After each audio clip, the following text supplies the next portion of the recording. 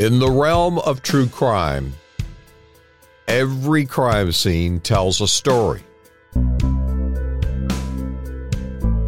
Every story has its truths. These are the stories from inside the crime scene tape that separates fact from fiction.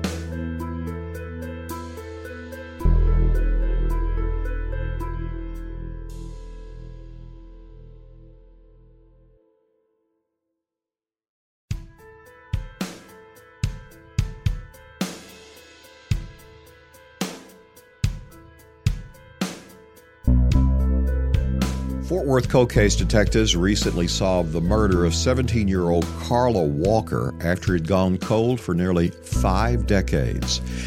They analyzed old evidence using forensic genealogy and new DNA extraction technology. They identified and convicted 78-year-old Glenn McCurley, who was among the original suspects. McCurley pleaded guilty after 2 days of testimony in his capital murder trial case in August of 2021. Nearly 1,000 cases remain unsolved in Fort Worth alone, and there are many more across the United States, and they are expensive to work. In the wake of the case, Detective Jeff Bennett received permission to set up a foundation to accept tax-deductible contributions to help solve Fort Worth's unsolved murders. Jeff is here with us now. And Jeff, take us back and just give us a snapshot of the original murder and what happened. So in 1974, Carla Walker and her boyfriend, Rodney McCoy, were at a high school Valentine's dance, February 16th, 1974. And after the dance, they decided to go for a drive with some friends. And they drove around for a little while, and their friends needed to be back for curfew at midnight. So once they dropped them off, Carla and Rodney went driving around again. They stopped at a Taco Bell, and after the Taco Bell, they went to the Ridgely bowling alley so Carla could use the restroom. And when they came out of the bowling alley and got into the front seat of the car, they were sitting in the front seat doing what teenagers typically do. And within just a few seconds, the passenger door flung open and somebody started pulling Carla out of the car. And Rodney was grabbing onto her. He was kind of falling out of the car as well. And he looked up, and this person had a pistol pointed in his face and pulled the trigger. And nothing happened. Fortunately, he did not have a bullet chambered up. So he starts pistol whipping Rodney and knocks him out.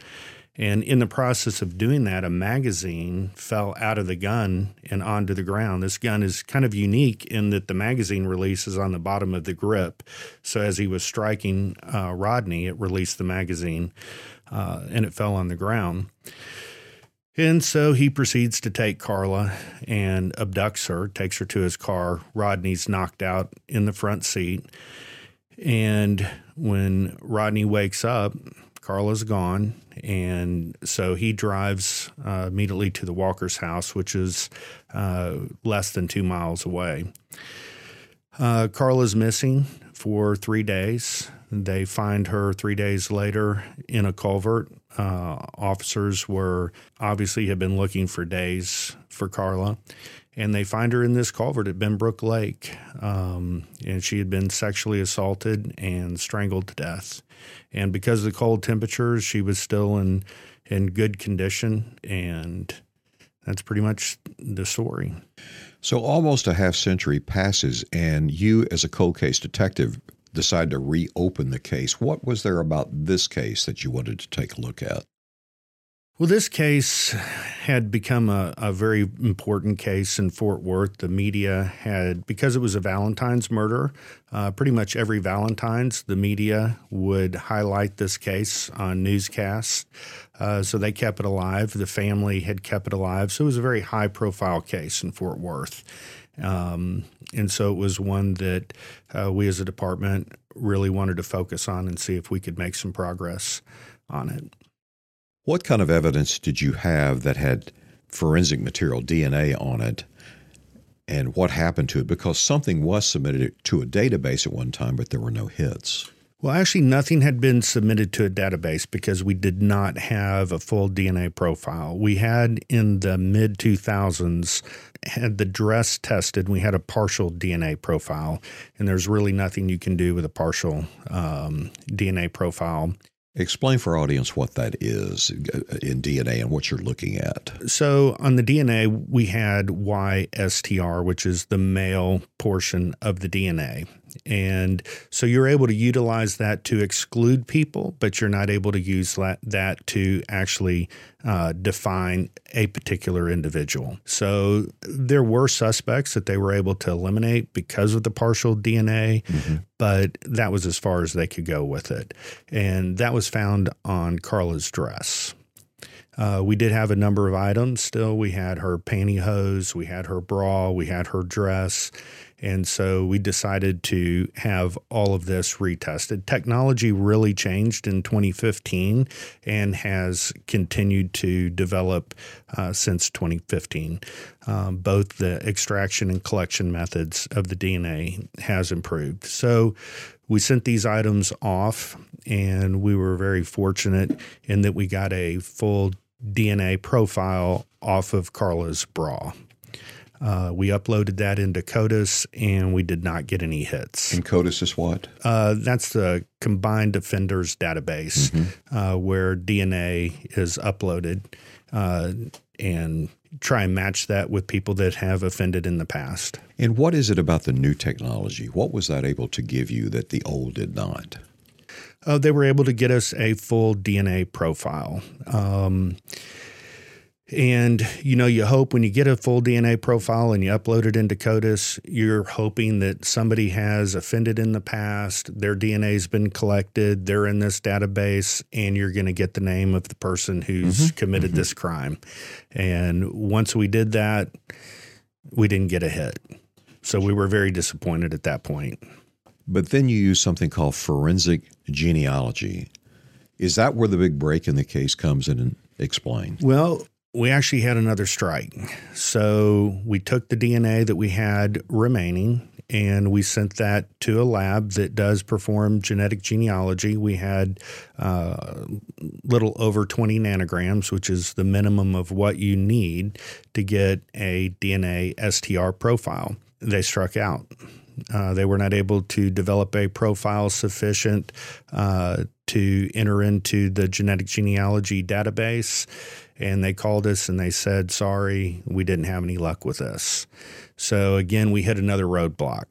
And after a couple of months, I called Siri, the lab in California that had developed the profile, and I asked the lab tech that had worked on our case, I said, how much DNA do we have remaining, if any at all? And she said, well, we've got 4 nanograms. And with the current technology that we have, 4 nanograms is not enough to really do anything with. So I called Paul Holes. He was the detective that actually solved the Golden State Killer case. We had worked with him on a television show the year before that was a cliffhanger. They wanted to do a show. We hadn't solved the case yet. And they actually helped us as far as some funding for the case and got us in contact with Siri, the lab that got us the DNA profile. And I called Paul and I said, hey, we've got 4 nanograms left. Do you know anybody that can work with that small amount of DNA? And he said, Jeff, there's this lab in Houston, Othram, and the CEO, David Middleman's been calling him the last few weeks, letting him know that they're using a new technology from the medical industry called whole genome sequencing, and that they really don't need a large amount of DNA, and that they can develop full profiles with much smaller quantities. And he said, I've never used them. I really can't vouch for them, but I can get you in contact. So he got me his contact information. I reached out to David Middleman and told him what we had.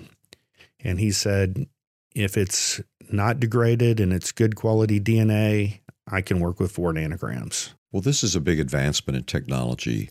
Was it developed for criminal purposes or more for the medical field? It was developed for the medical field. It had not been used in forensics. Othram was the first lab to bring whole genome sequencing into the forensic field, and a huge breakthrough for law enforcement to have this technology available. And they started their company in 2018, so that's how new it is. And what is it giving you that the other methods did not give you? Well, it's given you a DNA profile, but the way that they go about it is completely different technology. So for us, we can only use it as an investigative tool. You can't use it for CODIS. You can't use it for anything really law enforcement related. You can't prosecute based on this DNA. But what they're able to do is they're able to develop a full DNA profile that they're then able to upload into, let's say, GEDmatch.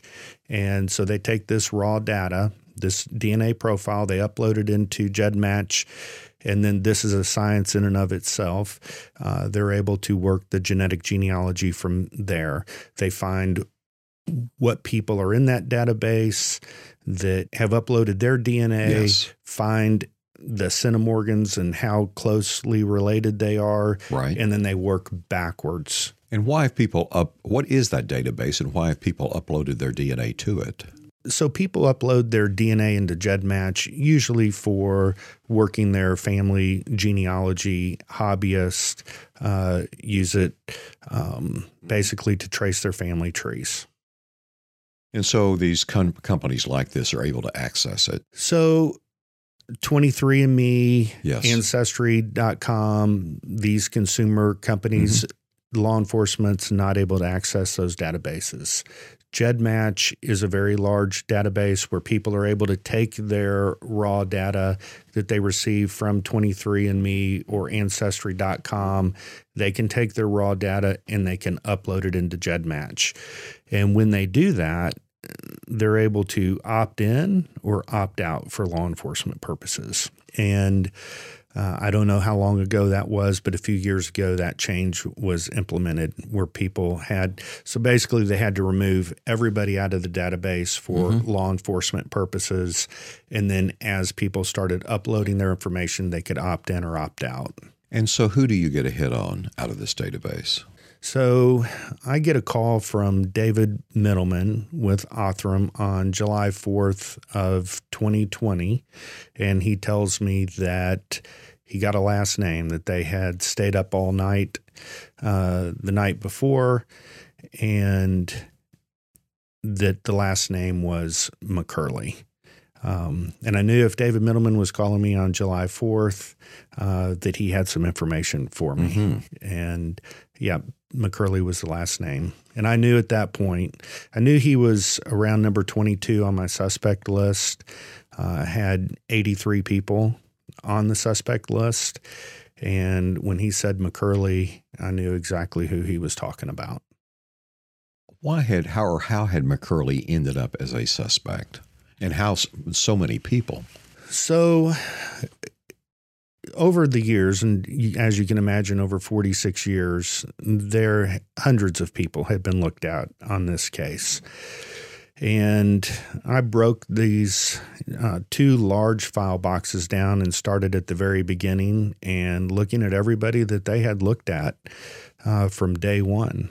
And McCurley had been looked at in April of 1974 because they went back and requested from ATF all the records of everybody that had bought a Ruger Mark I .22 pistol. Okay, all right. And so they went through and talked to every one of these people that had bought that make and model of gun. And Glenn McCurley was one of those individuals.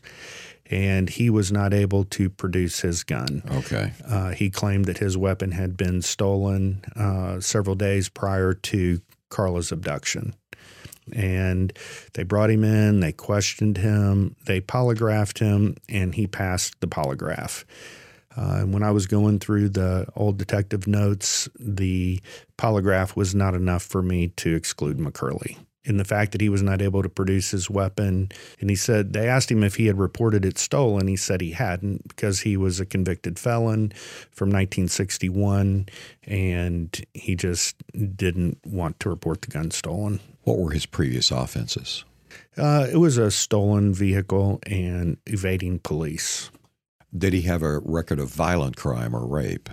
No, he did not. But I guess just based on your experience, you would presume that is in the background. They've just gotten away with it? Yes, absolutely. This is not a crime that somebody starts out, especially approaching a vehicle with two individuals in it, abducting a female and pistol whipping her boyfriend. This is not their first time. We're going to take a break, and when we come back, I want to talk to you about more of the DNA technology and what you're doing.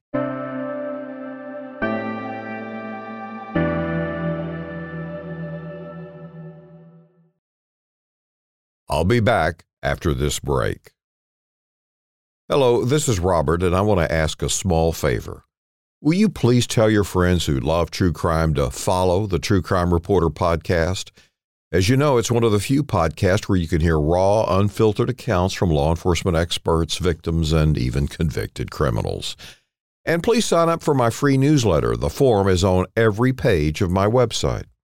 Finally, I am so thankful to my Apple listeners who have given the podcast 5-star reviews.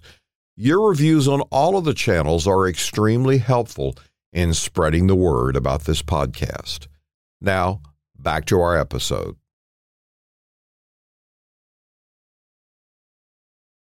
We're talking with cold case detective Jeff Bennett from the Fort Worth Police Department and about how they used new DNA technology and forensic genealogy to solve a 47-year-old murder case.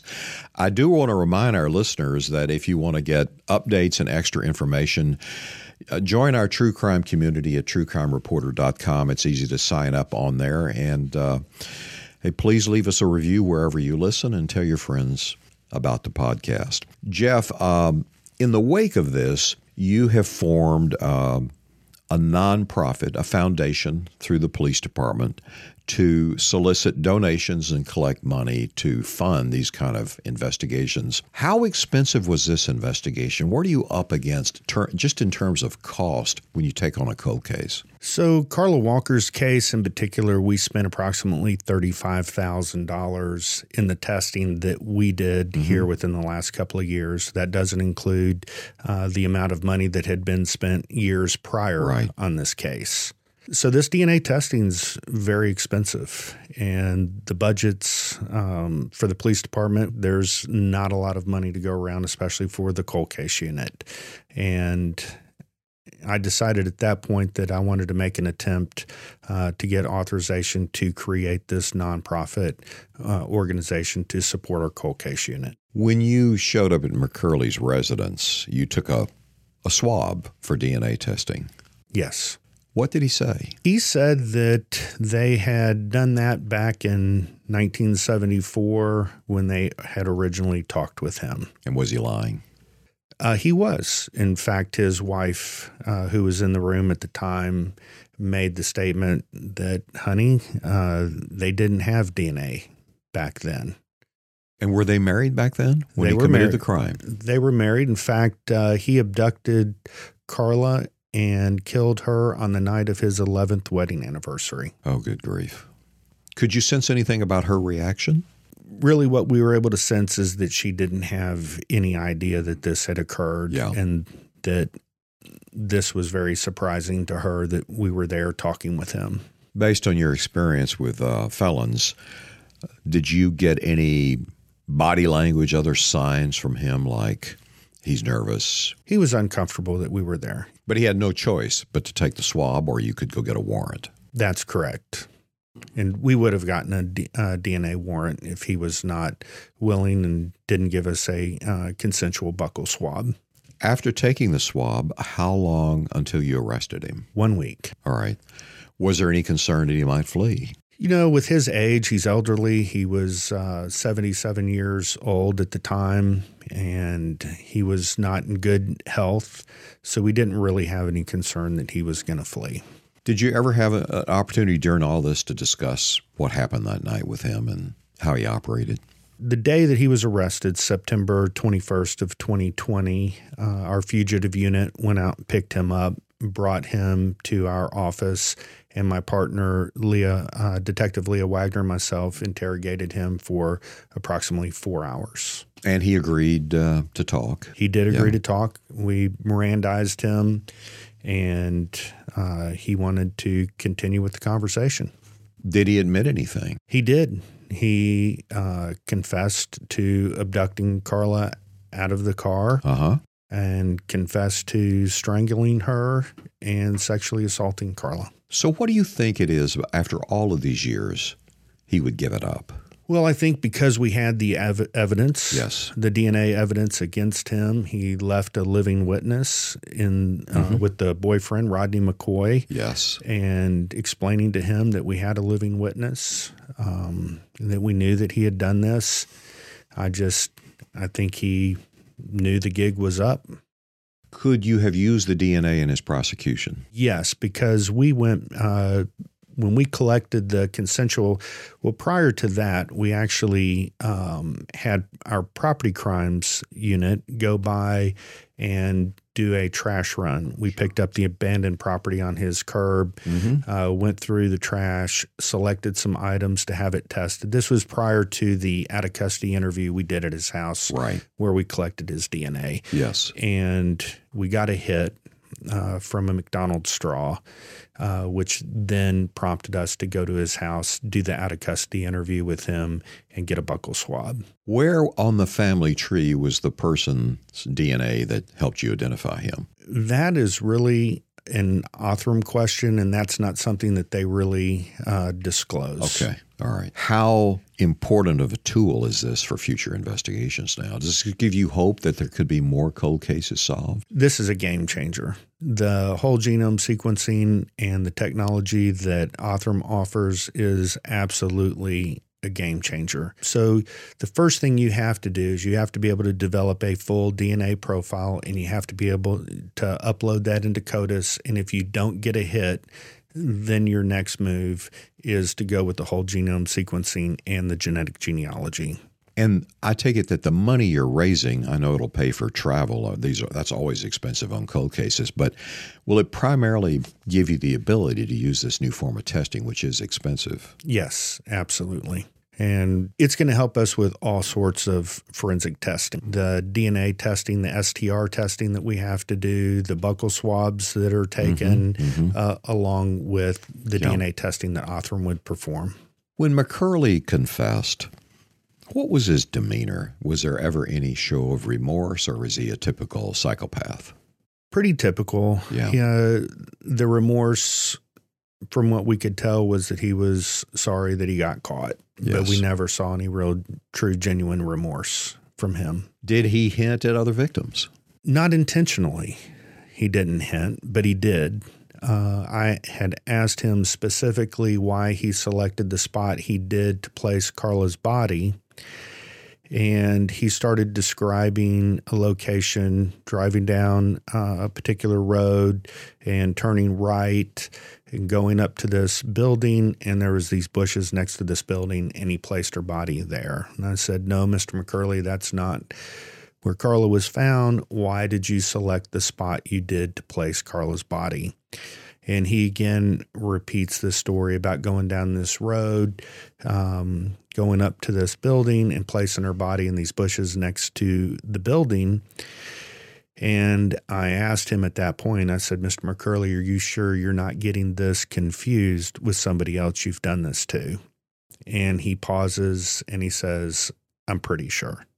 I know from a prior association with some of the original FBI profilers, and then certainly like the McDuff case we investigated. McDuff was always kind of telling people, hey, that'd be a good place to bury a body. It's a place usually they've been to. They know, they've thought about. Did you find that with him, that what might have had taken him to that area? We absolutely believe that he had this spot already pre-selected. It was out by the lake. It was in a very rural area. Would have been no street lights. And when he placed her body in there, it would have been after midnight, so it would have been pitch black. You had to climb over some barbed wire to get to the spot and then to drag her down into this culvert. So we absolutely believe he was out hunting that evening and had this spot identified. You said hunting. Interesting. That's the way McDuff described his outings. He was on the hunt. The records indicated every night he would travel hundreds of miles. The late Roy Hazelwood, who was the expert on sexual predators for the FBI profilers, told me that they were always on the hunt. They might even be going for a pack of cigarettes or beer, but if they saw a victim, they would strike. Do you know what would have taken him to that area? Would he have been out there specifically looking for a place, or would it be somewhere he's also working and he's finding the place? You know, he claims to have been a fisherman, spent time fishing. This was out at Benbrook Lake. We feel that he spent a lot of time driving rural roads. And so we just feel that in his driving around, he was looking for areas that would be a perfect spot for him to dump a body. Do you think he fits the profile of a serial killer? We do. Yeah. We do not feel like this was his first case or his last offense. In the McDuff case, he was what the FBI classified as a sadistic sexual serial killer. And it was as much about the torture and seeing his victims suffer. Was there any aspect in this case, you think? We don't believe there was any torture. We just believe that it was an abduction and a sexual assault and clear strangulation and homicide. We do have other cases with very similar MO and bodies that have been placed in rural areas. So I'm curious, since he talked about going to a building or referenced the building did you start trying to look at cold cases where bodies have been found in those type of locations? We have looked for other cases that would fit that description, and we've not come across one, but this could obviously be another county, another jurisdiction, but we've not been able to locate one of our cases. When you think about all the detectives who worked on this case and the hours spent and earlier DNA testing, what is it that made this case so difficult to solve? Well, I really do believe that with so many detectives that worked on this case, I was just amazed at how many detectives put their hands on this case and how much work and how many hours went into trying to solve this case. And I think we really just did not have the technology to move this case forward. Did you hear from any of them? I mean, I'm sure some were retired now all these years later. So I got a call from one of our crime scene officers, Jack Bolton, who had identified the fact that we had had crimes for several Februaries and years prior to this case. So he personally went out and bought an 8mm camera, expecting there to be a crime of this nature in February. And when he got the call about Carla and her body being found, he took his camera down into the culvert and actually took 8mm video of the crime scene, which was still in our case file. So based on the past pattern, there was a detective that was expecting something like this, thought something like this might happen. That's correct. What value did the film play for your investigation? The film, probably as much as anything, was more interesting and fascinating to have seen live footage from that era. It's very unusual to see video from a crime scene. And I saw the 8mm film in our case file, and it didn't appear that anybody had looked at this since 1974. So I took it to our digital forensics, had it converted to digital media, and when we viewed it for the first time, it also had a portion of the autopsy on the film, and it was very surreal to be watching that.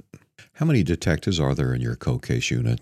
At the time that we were investigating Carla's case, there were 2 of us, and we've since had a 3rd added to our unit. And how many cold cases do you think there are out there for Fort Worth?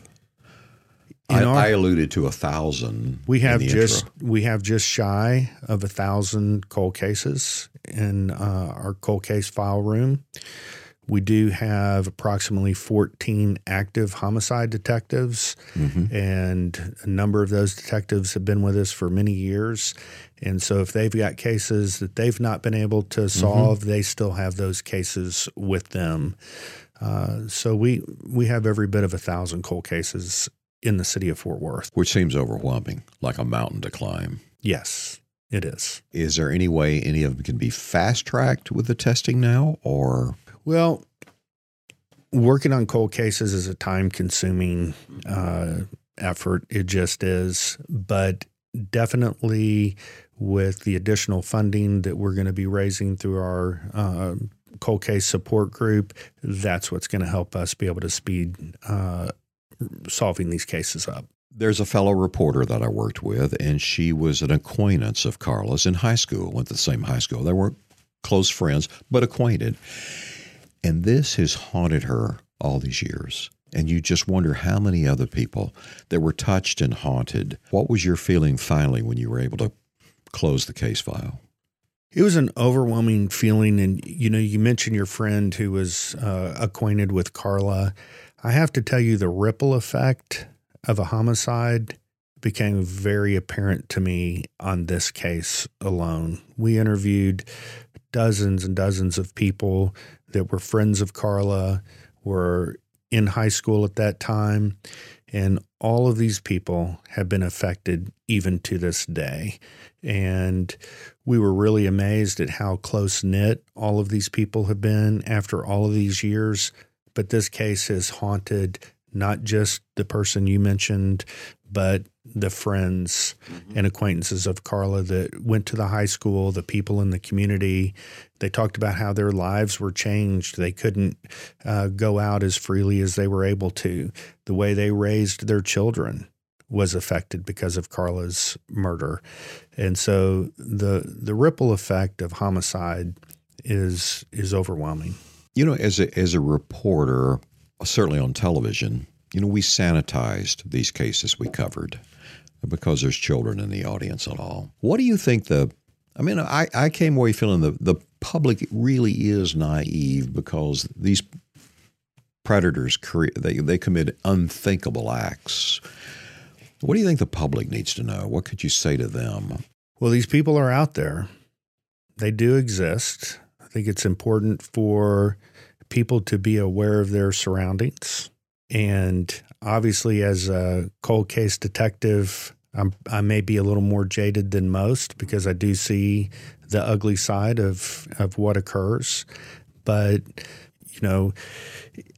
unfortunately, somebody like Glenn McCurley can live in your community for 46 years and you not know who he is. Ever any hint from the neighbors? Did you talk to the neighbors? Yeah. Nobody had any clue. People that we talked to said they would have never suspected Glenn McCurley of being able to commit a crime of this nature. Well, that is what is interesting about these people around us. They look normal. Kenneth McDuff in his mugshots, the serial killer, he looks monstrous, but we know what he did. But if you look at pictures of him in his civilian clothes that were taken, some people described him to me, they just thought he was a big old goofy guy. Right. And Glenn McCurley kind of had that look when you look at pictures of him with his family. He did look quite normal. You look at him in his mugshots, he looks like a completely different person. I will say, if you look into his eyes, I don't see a lot of difference from the family photos and the mugshots. To me, the eyes are still just as empty. Well, they're always a window on the soul. And many of these other serial killers that I covered, including McDuff, there was nothing there. There was no emotion. It was just a coldness. I used to describe it, eyes like a shark. You're describing Glenn McCurley's eyes when you describe it that way. Just soulless. All right, so the name of the nonprofit is the Fort Worth Cold Case Support Group. In our show notes, I'm going to put in a link where people could go make donations. Excellent. And do you expect this to become a model for other departments? I was talking to the McLennan County Sheriff, who was the U.S. Marshal in the McDuff case, and he's got cold case work, and they're stressed for money. So that's a pretty common theme with law enforcement agencies around the country, and we are really hoping that this is a model. We've already had inquiries from other agencies on what we're doing with our cold case support group and how we got it started and what that process looked like. So we're hoping that this is going to benefit other law enforcement agencies. I mean, everybody's strapped for money. Do you have other families coming in saying, now, what about my son or daughter? What are you going to do? We do. We have other families. We have all along. This has obviously prompted other families to reach out to us and ask us what we're going to be able to do with their family members. And we're just working through those as we can and prioritizing the cases based on the evidence that we have. Any final observation on this that you think people need to know? It's important to me that people know that we have the technology available to us. We definitely need funding. So if people are interested in contributing, we would absolutely love people to contribute to our nonprofit and give us the opportunity to solve more of these cases. Okay, Detective Jeff Bennett, the Cold Case Unit from Fort Worth, thank you so much for sharing with us. You're welcome. Thank you.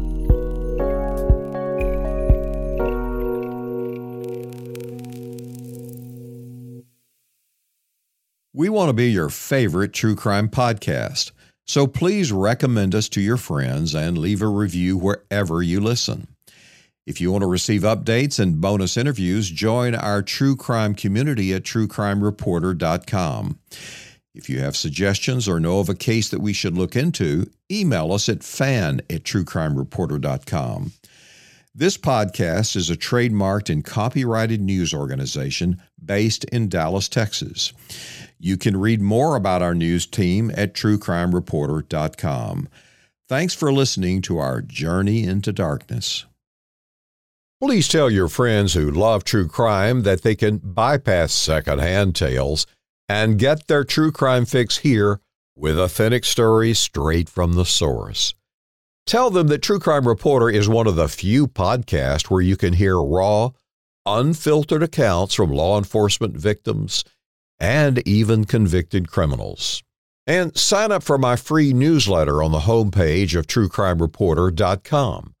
It's your gateway to a world of knowledge and awareness in the realm of true crime and your personal safety. Thanks for listening, and until we meet again, be prepared. Don't get scared. This is Robert Riggs reporting.